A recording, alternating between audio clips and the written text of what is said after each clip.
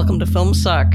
Today we are tackling the new television show called Mrs. America. It's on Hulu FX within Hulu, and it's dealing with the case of Phyllis Schlafly, the conservative political force who arises in the 1970s to challenge the Equal Rights Amendment, which looks like it's going to pass, and she's given credit / blame, depending on where you are ideologically, for leading the charge in basically killing it, making sure it doesn't pass.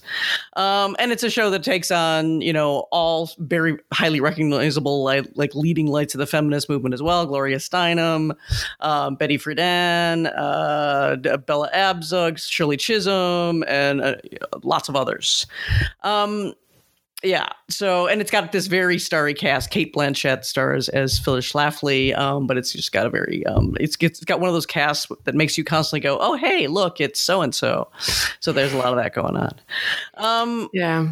Okay. So let's tackle Mrs. America, which, by the way, has just astronomically great reviews. It's got like a 96% fresh rating on Rotten Tomatoes. It's really being received with very, very, just tons of praise. Mm-hmm.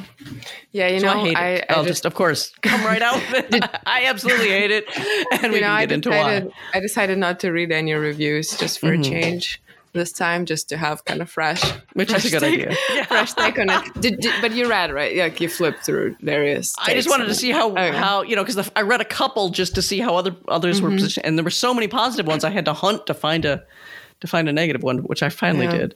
But yeah, I figured, frankly, I just wanted to double check and make sure. I figured just from the look of it and the quality of it, we'll get into that it was going to be very well received. It's got a lot of qualities that I now associate with everything I hate in television content.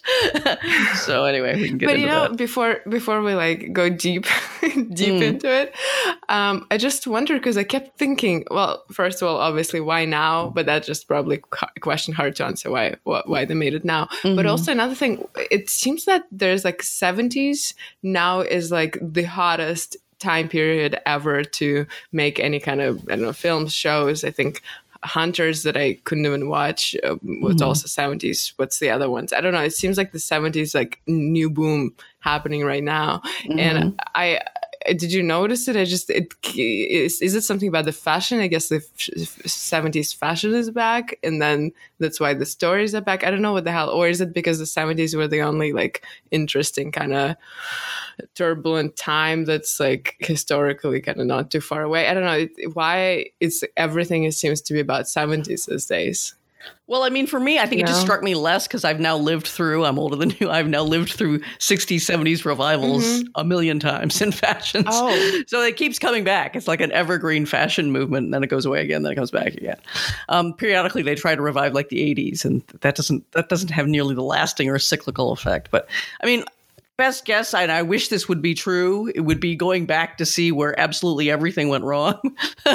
A lot was going wrong even before that, but for sure, everything is going wrong. And then, of course, you wind up with the 80s, and it's the beginning of the end, at least in my view, for America as any kind of experiment, much less a laughable, we laugh as we say, this noble experiment. So all I can think is that let's go back and see what went wrong. What went wrong, and what was maybe still going right. But I frankly, even as I say that, I'd be surprised if that's actually it.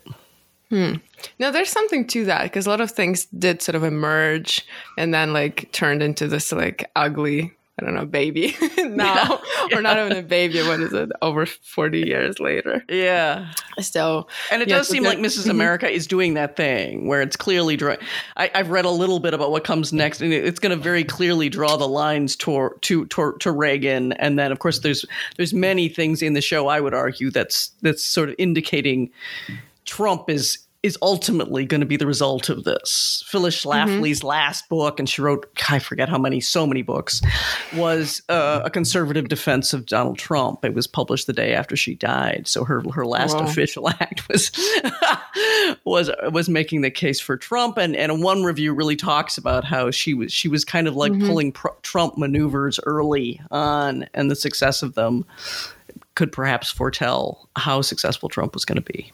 Mm-hmm. Well, yeah, but since I never made it through all the 9 episodes, only 4. Well, me either. I'm only on 5. I've been cheating and reading ahead. But anyway, well, we can imagine. I've seen enough. I don't know. It's mostly just boring, and because they're like famous faces and Kate Blanchett is Stan, and it's very more or less watchable. But it just most of it is, as you say, I guess it looks as a very kind of classic, perfect kind of just whatever reminiscing, I don't know, 1970s show with some, I guess, minor style in the because there was some documentary footage basically added it in, right? But even that doesn't really add any particular life to anything. Yeah, there's always a montage kind of. I think it's the beginning of almost every episode. Sometimes it's like not even in. I guess it's always in the beginning. Sometimes it's like happens somewhere. Yeah, they might add a little more later. Yeah. But most of it, I would actually really try to be like neutral, not hateful or anything. But to me, most of it really looked like sort of an illustrated debate class, between whatever the liberals, as I think Phyllis Schlafly calls them, and whatever, and the conservative women. So it's all of it is just very it's just like debate to debate, dialogue to dialogue about these issues. So in a way, it's very fitting for today because it seems like, this content over form thing completely took over, and that's the only thing that matters. And that's why probably they're raving reviews, I imagine, because they really discuss at length literally all those like whatever issues that I guess still plaguing our society. I don't know. Yeah, I think people are really liking that they think this is a real, and supposedly historians, at least people are claiming, are giving it high marks for at least what goes on in public as being roughly accurate. Of course, they're making up all kinds of shit about what went on in private that they don't know. I mean, Shirley Chisholm was probably being bugged, but presumably most of the others weren't, so they don't know what went on in Phyllis Schlafly's bedroom, but that doesn't stop them from doing a scene in there that suggests, she's having to put up with, shall we say, sex when she'd rather not have it from her husband, and that's the bad bargain she's made. And there's this whole argument essentially about Phyllis Schlafly that I find laughable, which is she is suffering as much as anyone from the patriarchy.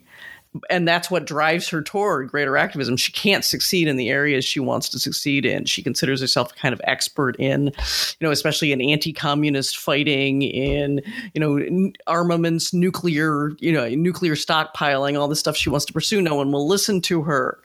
And she can only fulfill her ambition by going toward, women's rights issues, which are all burgeoning in the ERA and tackling the ERA.